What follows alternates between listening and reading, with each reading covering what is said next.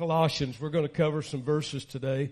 And I want to say thank you. This past week has been awfully busy. We had a funeral on Monday morning. We had a funeral on Tuesday afternoon. We've had church on Wednesday. We have just been running a lot of things this week. I thank you for your support, you ladies and gentlemen who help with meals and service. And I will tell you, I preached about 30 minutes in that first service on Monday, and I was exhausted. One of the things I learned that pain will take your energy. And so I trust I'll be good with this today. Maybe I could, because I'm give out quickly, maybe we'll have a shorter message. I know there's some things there is no hope in, right? Let me tell you something right quick. I told my doctor after a major surgery a couple of months ago, he said, you'll be down a couple of days and then you'll turn back and be all that. And I guess I took him literally. I didn't know. Anyway, about 2 weeks later, I hobbled in and got, wheelchair and all that, and I was enjoying all the recovery time. And I told him, I said, let me tell you something, doctor. And he said, yes, sir. And I said, I've learned that when a doctor says you'll be back or down a couple of days, it means the same thing when a pastor says in closing, it means absolutely nothing. And his comment was, Pastor, we may have taken some, he said, we may have done surgery, but we did not remove your sense of humor. I trust it's true. I thank you for being people of the Word. I want to be very practical this morning. I want you to listen on purpose. I ask you not to be coming in and going out. I'll try to be brief. But I want to reach into your hearts, whether you're young, middle-aged, or old, and I want to talk to you about the most practical things that I think are extremely necessary in the society and the generation in which we live. So please don't let your mind wander. Please listen. It's something I've thought about, frankly, literally for months. Colossians in the New Testament, chapter 3, is where we'll begin our reading today of the Word of God. It's imperative that how many of you believe this book?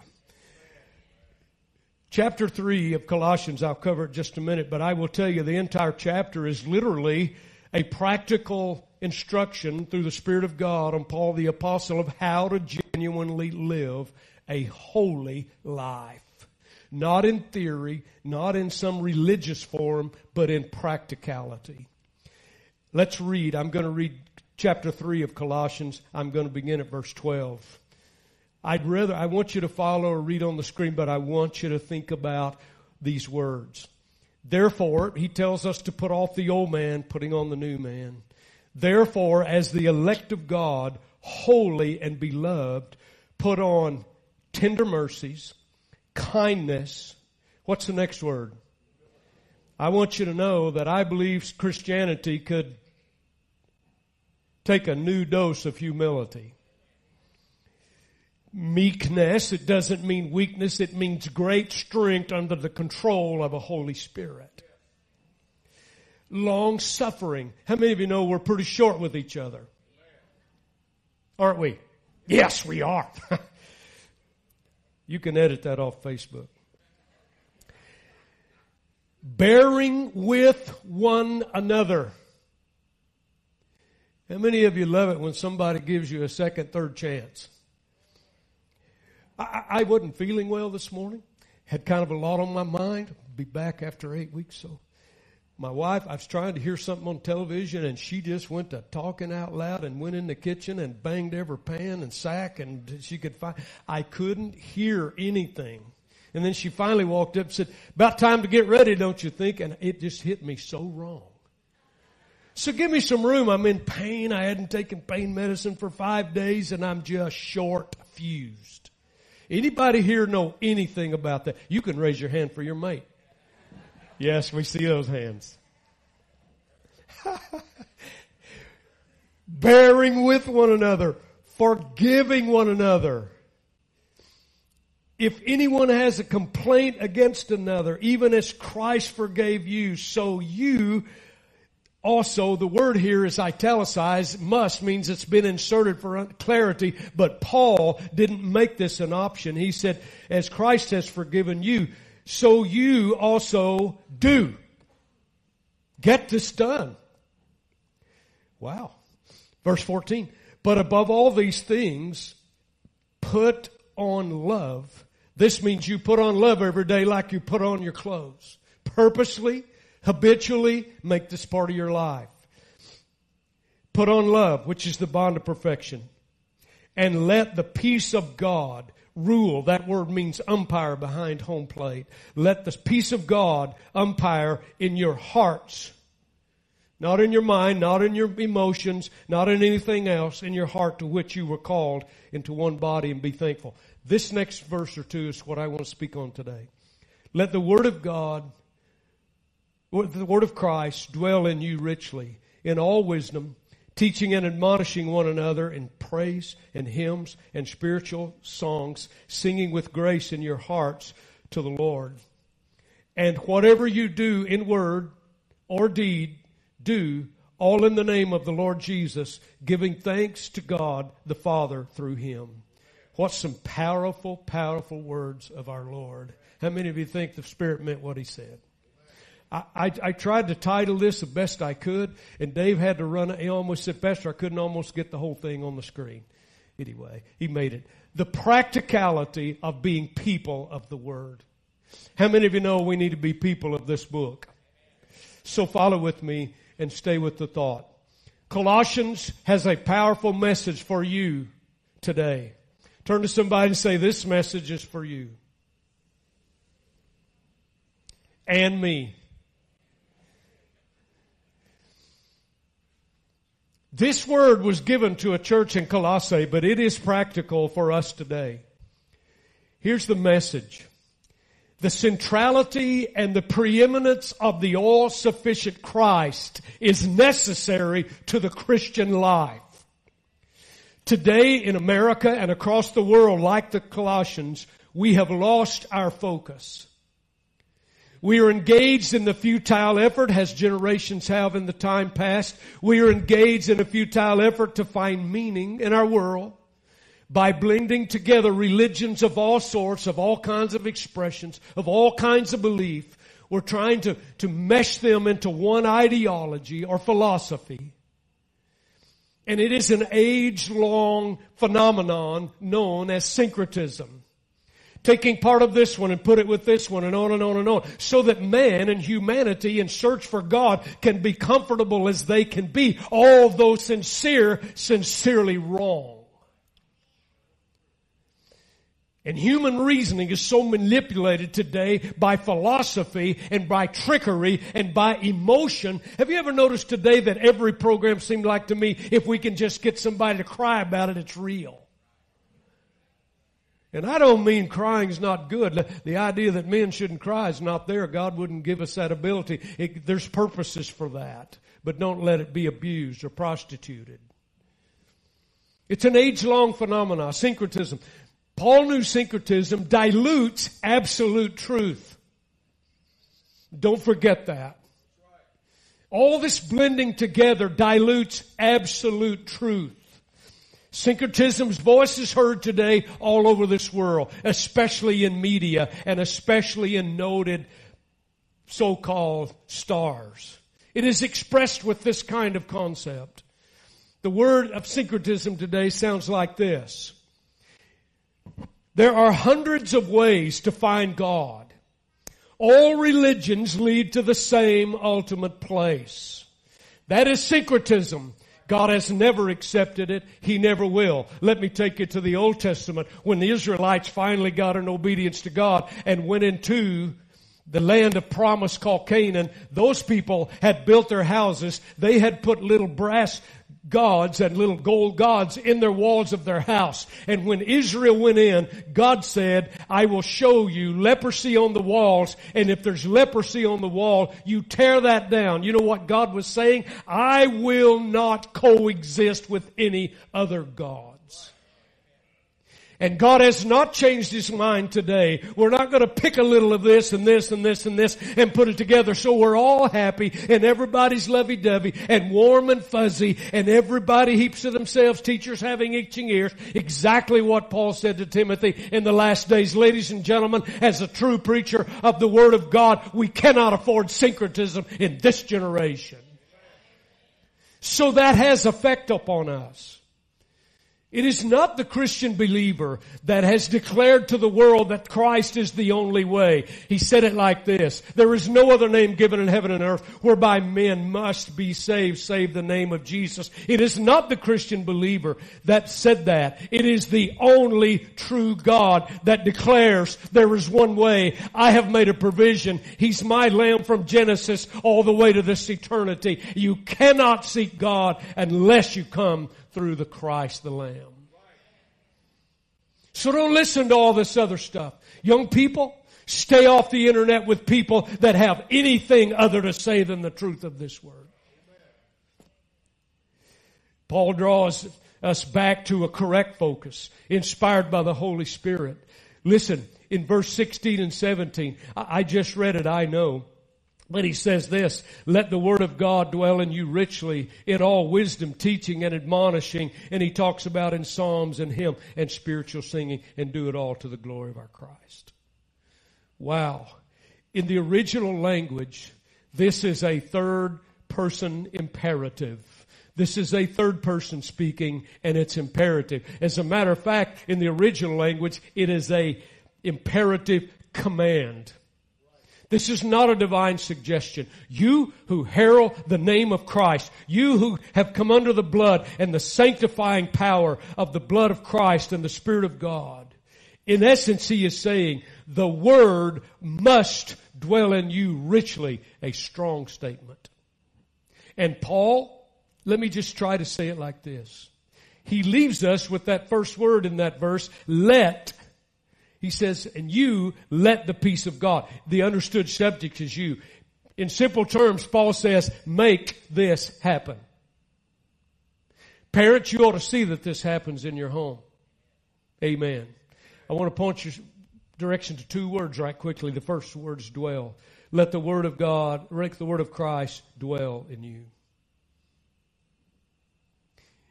In the Greek, it's oikio. It means this. It means to take over the house. The word dwell means to take over the house with complete authority in every room. He is saying the Word of Christ must so saturate every part of our lives as Christians that it has a governing control, a functioning control over the lives of twice-born men and women and young people. That's a powerful thing. You are no longer your own. You are bought with a price. It is God that lives in you. You're supposed to render yourself dead. And this governing power of the Word of God dwells in you so much, you behave under the power of God's Word. The second word is richly. It's plusios in the Greek. It means abounding, abundant, extravagance. About a year and a half ago, my wife and I decided to downsize, and we sold our home and we built a much smaller home. And it's amazing how much furniture you get. And if you downsize, you got another house to be filled. We built a house. It's adequate for us, much less house than we had, but it's adequate for our needs. I decided I wasn't going to heat and cool and insure that much house anymore. But I'm going to tell you something. If you were to look at my place, and maybe perhaps yours, but you drive from my house to Gaillardia, you're going to see a difference, a big difference. For one thing, I don't live in a gated community. If you do, thank God, I guess. You see those ornate drives? You see that absolute fountains and statues. The tapestry outside and inside those homes are majestic. They are extravagant. They are abounding. And thank God for those people who have all that. I'm going to have mine in the next life to come. And it's going to make theirs look like theirs makes mine look now. There's a big difference. You can just drive up and see, manicured lawns and beautiful trees, Paul is saying that the Word of Christ, let it dwell. It controls. And because it's richly there, he says there is a rich difference in how a Christian is supposed to appear in society. A rich difference in how you live your life. There is a rich difference in how and the decisions that you make and how you make them. The Scripture's teaching us that you are not here just to respond without any control, without any responsibility. You're supposed to react like the Christ. It'll make a rich difference, he says, in your life, in how your life unfolds. How many want to be blessed and be successful? How many of you want to have a good life? This book is the purpose and the way. And Paul says it manifests itself. And I only have 2 points today. Pastor Martin and I talked about it today. He actually gave me permission to say I don't actually have to have 3 points every time. Thank you, Martin. Watch this. It has 2 effects in our lives. Please listen. The Word-filled, the Word-saturated believer teaches and admonishes others in godly wisdom. It emanates out of your life. Ladies and gentlemen, young people of 2019, we need to examine ourselves in the Christian walk today. So let me get personal now. Does all I say when I speak, does my life in its action, in my entire temperament, personality, my moods, my thoughts, and God forbid on media, is my life in word, action, temperament on media, in my presence, is it saturated with, is it directed toward, is it truth-filled toward the wisdom of God? And maybe not got quiet. Biblical wisdom. And listen, I found out God told James about biblical wisdom. Chapter 3 of James, verse 17. Listen. But the wisdom that is from above is first pure. It's not tainted by lies and motivations of wicked, insidious people. It's pure. Then peaceable. Gentle. Willing to yield. Full of mercy and good fruits. Without partiality. If we spoke in our world today without partiality, we'd have a revival in America. And without hypocrisy. How many of you know that a hypocrisy is in the high courts of our world? The genuine truth, He gave it to us. Biblical wisdom. So let me say again, on the internet, while I'm texting, while I'm at the lunch table, while I'm praying or playing with friends, while I'm in conversation, regardless of where it is or the occasion, I will tell you this, across America, and I think probably most of the world's talk is sarcastic. It's trash talk. Worldly talk has its manipulative abilities. Gossip abounds. It is negative. It is filled with criticism and selfishness as it rules in everything it says. I just want to declare to you, saints, if we are part of that, that is not admonishing our friends and fellow believers with the wisdom and the principles that the Lord has instructed us. Let me say to you today, as an oracle of God, stop it. It is not God Christian-like. How many of you could spell the word stop? And Paul said a word-saturated believer, whether we're 10 years old, 20 years old, or 80 years old and plus, The word-saturated believer is inwardly joyful and thankful and humble and not selfish and not easily turned from this book because of the truth in us. And let me tell you something. Paul said it shows up in our singing. And let me just tell you what Paul has in mind with the Spirit when he says that. It's not just a show on Sunday when we sing and raise our hand. That's not what Paul, I believe in hymns and singing and all that. Here's what Paul's really saying. There is a demeanor about a genuine word-filled believer. She has a demeanor of peace. They have a demeanor of joy. They are filled with integrity. They have a godly enthusiasm about them. And their works and their words and their actions and their deeds and everything about them glorifies the King of Kings and the Lord of Lords. Get this. Paul goes on to say in Colossians 18, let me get further down, in verses 18 through, listen to this. I won't read it. Let me paraphrase it for you real quickly. He talks about this word-saturated believer, that it dwells, and it dwells richly, and he's simply saying this in the next verses. Here's something you can apply. A word saturation shows up in the common aspects of life.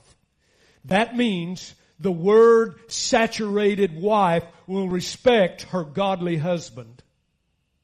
The word saturated husband will respect and love his wife sacrificially. The word-saturated children will obey their parents. Amen. Say amen, young people. Amen. Pause, parenthetically, I want to say it. Your parents put rules and restrictions and regulations on you, not because they're trying to kill all the joy in their life. They're trying to raise you in a godly fashion and teach you hurts and pains and issues of life that they had to learn the hard way. They're trying to help you learn it through the ears and the eyes and the mind. Don't have to learn it through the nose. How many of you understand what I said? They're trying to help you, not hurt you. Nobody's on your side like a godly parent. Say amen, Mom and Dad.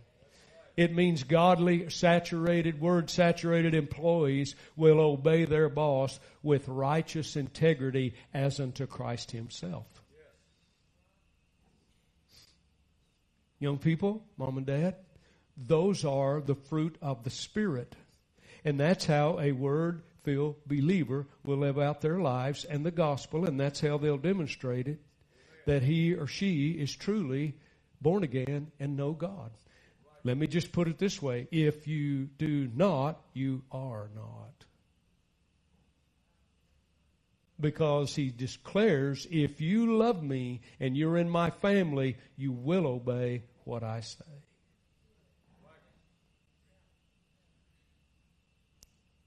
Still love me? Let me describe, and I'll move on, what Paul is saying.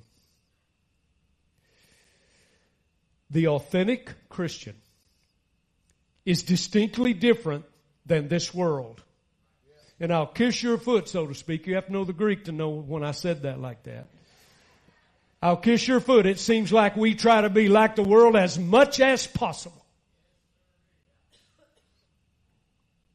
Young people, Mom and Dad, authentic Christianity is different. Here's Paul's description. He simply says this.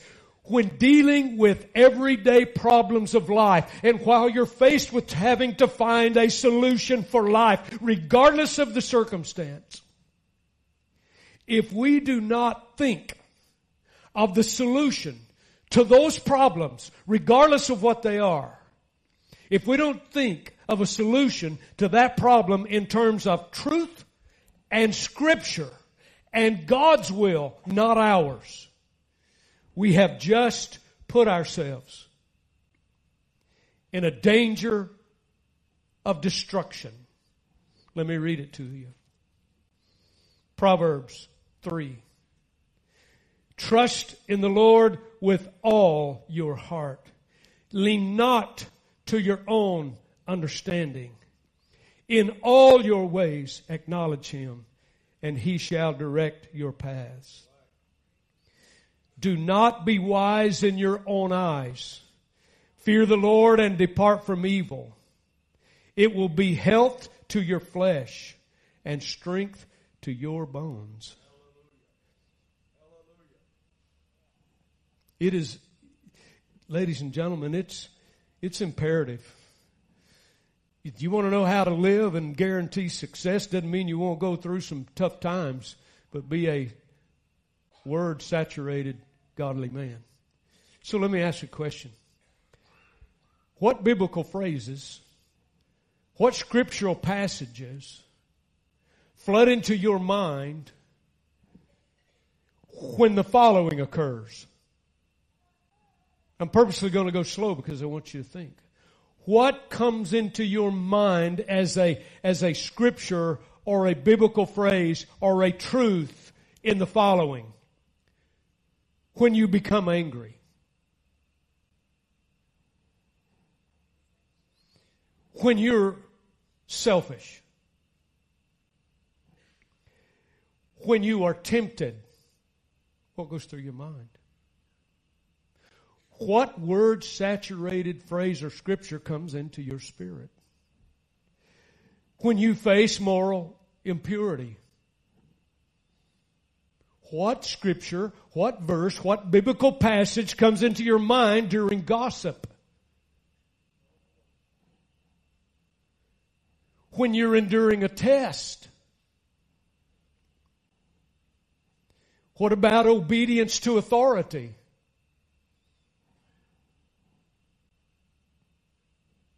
Can I remind you that this same book says that rebellion against authority is the same as the sin of witchcraft?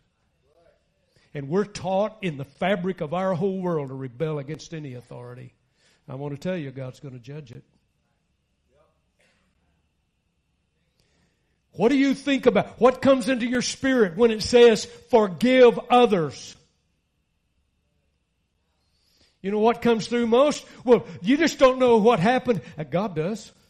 Well, Lord, you just don't understand. I'm hurt. I'm wounded. And you go, you know what we do instead of get to the Bible and have these phrases and our spirit-filled life put us into an obedient demeanor in our whole life. Misery loves company. We want to go tell all our friends about it and get all the sympathy we can and not obey the Word of God. And we're sowing discord in our lives and among the brethren. Ooh-wee. How about when you're full of fear? What comes to your mind? How about that will keep him in perfect peace whose mind is stayed on thee?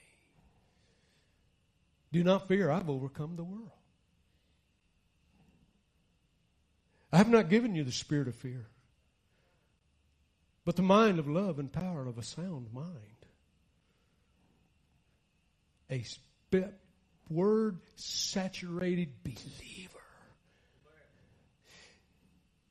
The word. What? I got to make one more. What comes into your mind and all that when you get worried?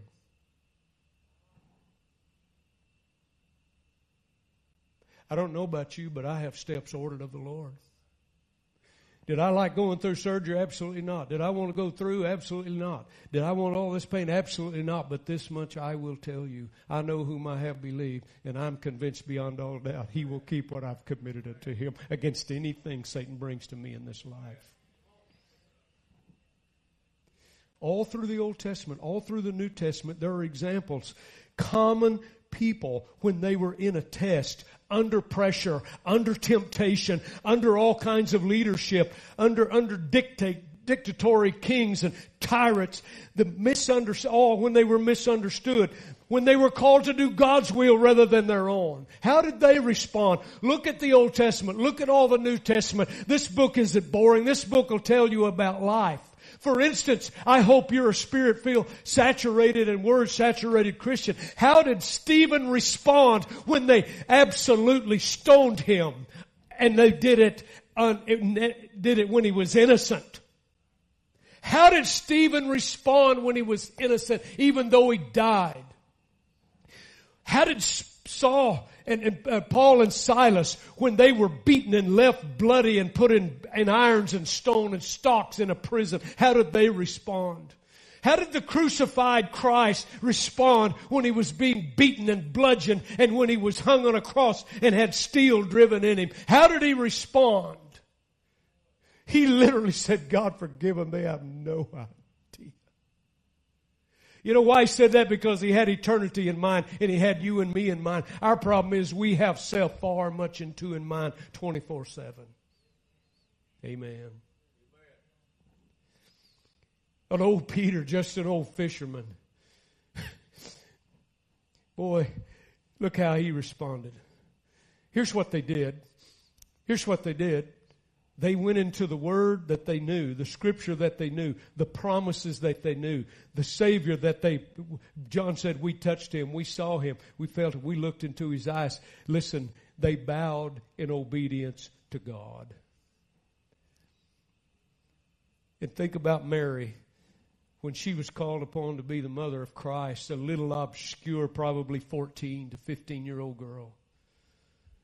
Almost in a slave kind of atmosphere in her life, obscure, and the Holy Spirit came down. Of all of millions across this world, He spoke to her and He said, you're going to bear the Son of God. Go read Luke 1, go read the Magnificat. She said,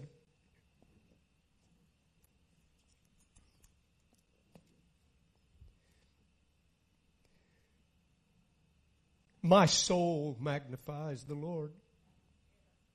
My spirit has rejoiced in God my Savior. For He has regarded the lowly state of His maidservant. For behold, henceforth all generations will call me blessed. God has far more in mind in eternity than just the present for us. For He who is mighty has done great things for me. How many can say that? Listen to this little girl's soul. And holy is His name.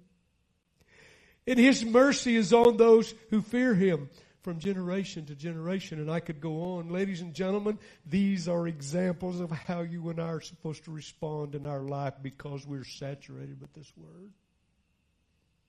In this fussing and fighting and rebellion and rejection that we are so inundated with out of selfishness, let me just paint it clearly, is not a godly reaction. Question for 2019 is this. Are we, the body of Christ today, are we handling common problems like the world or with the indwelt Word richly in us? Brings me to the second point. I'll be through. Here's what the Spirit said. Let the Word of God dwell in you richly. It simply means this. Secondly, you know God well. This book will acquaint you with God like nobody's business. You will know, listen, we all know what God has said about Himself. So that He is known by us well enough because we're infused with this Word, we know Him well enough to the extent that we can predict His response. Did you know that God will always do what He said He would do? We know His promises. We know His character. So when problems come, when things get overwhelming, and Satan comes in like a flood, and when we're ensnared by the fowler, and on and on and on, we know this much. My God, who was before time and will be eternal, my God is totally sufficient for me. And regardless of the circumstance and our emotions and our tendencies in human being, I want to share with you, God is God. God is for me. God is trustworthy. And because He has my life in His hands and in His plans, I will obey. James 1, listen to this. James 1, I'm going to be reading at 19. Listen to the words. So then, my beloved brethren, how many of you want to be in that crowd? Let every man be swift to what? And slow to speak. I I'm not going to do this, but I'm just going to parenthetically suggest it. I will just tell you something my dad told me when I was about 14 years old. He said, "Son, you talk too much."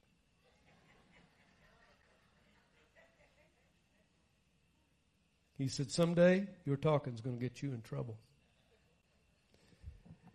How many of you know that dads probably know more than you do at 14? Do you know it's probably less than 60 days that came true? I had a girlfriend in church, and I had said something. How many of you know my words got me in trouble?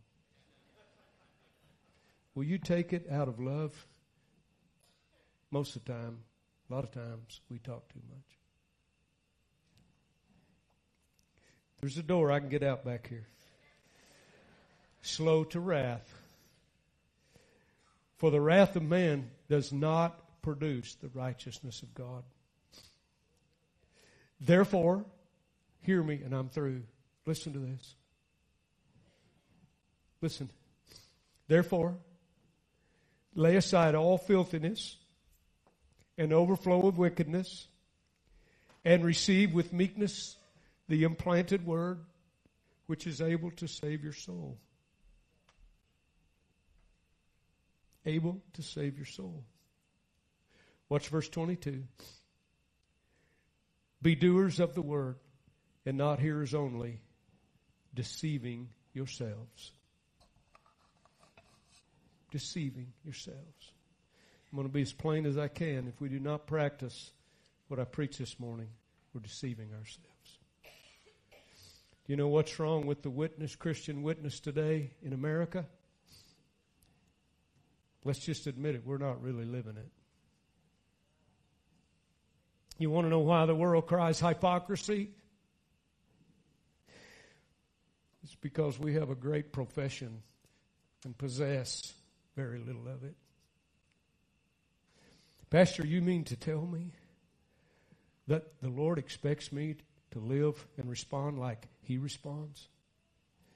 You got it. How many of us need some improvement? Come on, raise your hand. How many of you need some improvement? Amen. I read a scripture to the staff the other day. I try to read a proverb for wisdom every day, every week at staff meeting. I came across something. How many of you know that you can read this for 10 lifetimes and you can learn something every day? It's amazing. It's marvelous.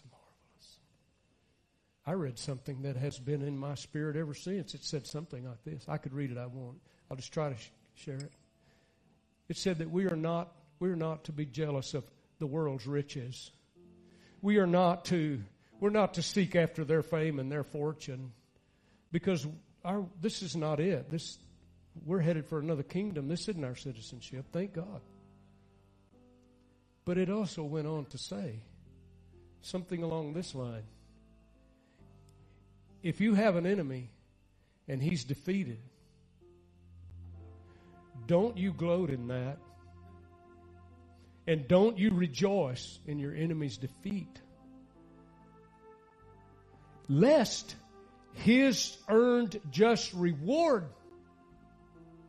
because of your response displeases the Lord, and the Lord puts the wrath He deserved on you.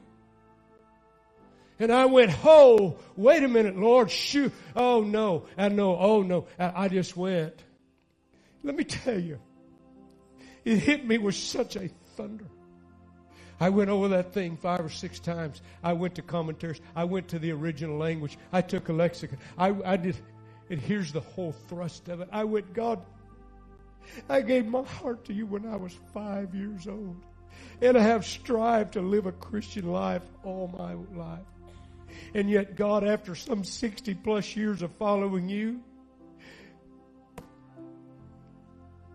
no wonder some bad things happen in my life. I understand life and Satan comes, but I wonder if I've taken the wrath of some of my enemies, because here's the problem. He's saying something like this.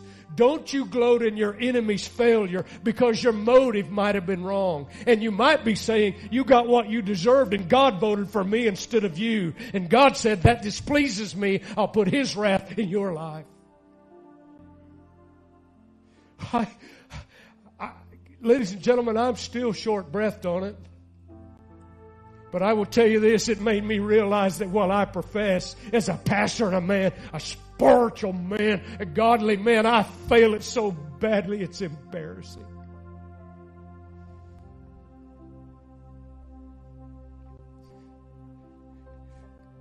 I don't have a watch, but I want us to stand. I want us to say this.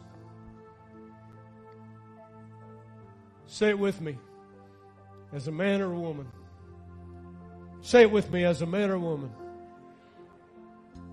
Having been twice born, I realize the necessity of saturating my body, soul, and spirit with the eternal Word of God, that it might command every room in me and dwell in me so richly that I actually respond and live in the likeness of my eternal Redeemer.